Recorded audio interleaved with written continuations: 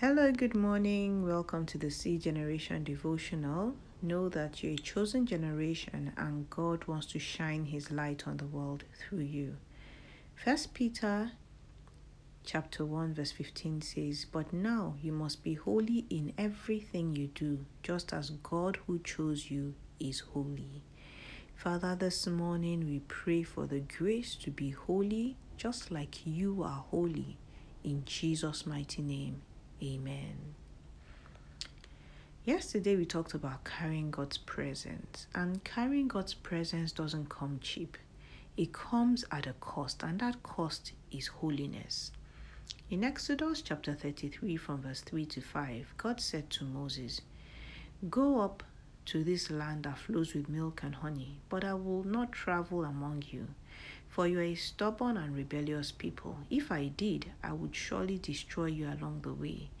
When the people heard these 10 words, they went into mourning and stopped wearing their jewelry and fine clothes.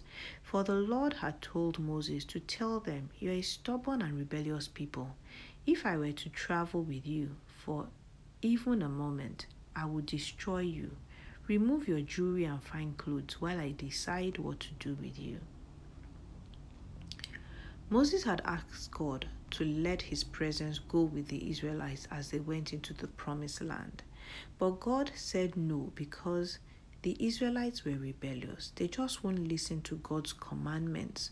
So they were very disobedient and very sinful, and that disobedience would have cost them God's presence if not for Moses. Joshua had learned from that experience. So before going into the promised land, he made the Israelites do something. Joshua 3:5 says, "And Joshua said to the people, 'Sanctify yourselves, for tomorrow the Lord will do wonders among you.'" Joshua made the Israelites sanctify themselves. What does sanctify mean? It means to be set apart.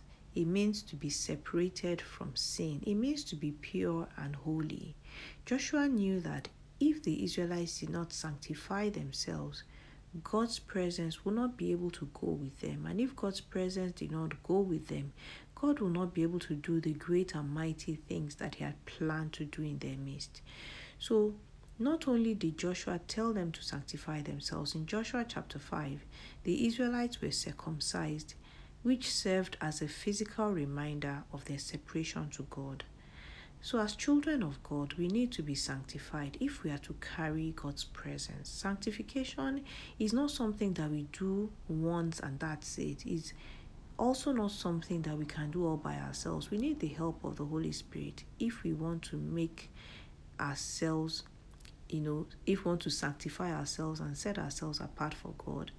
But for us to do this, we have to make that personal decision to be holy.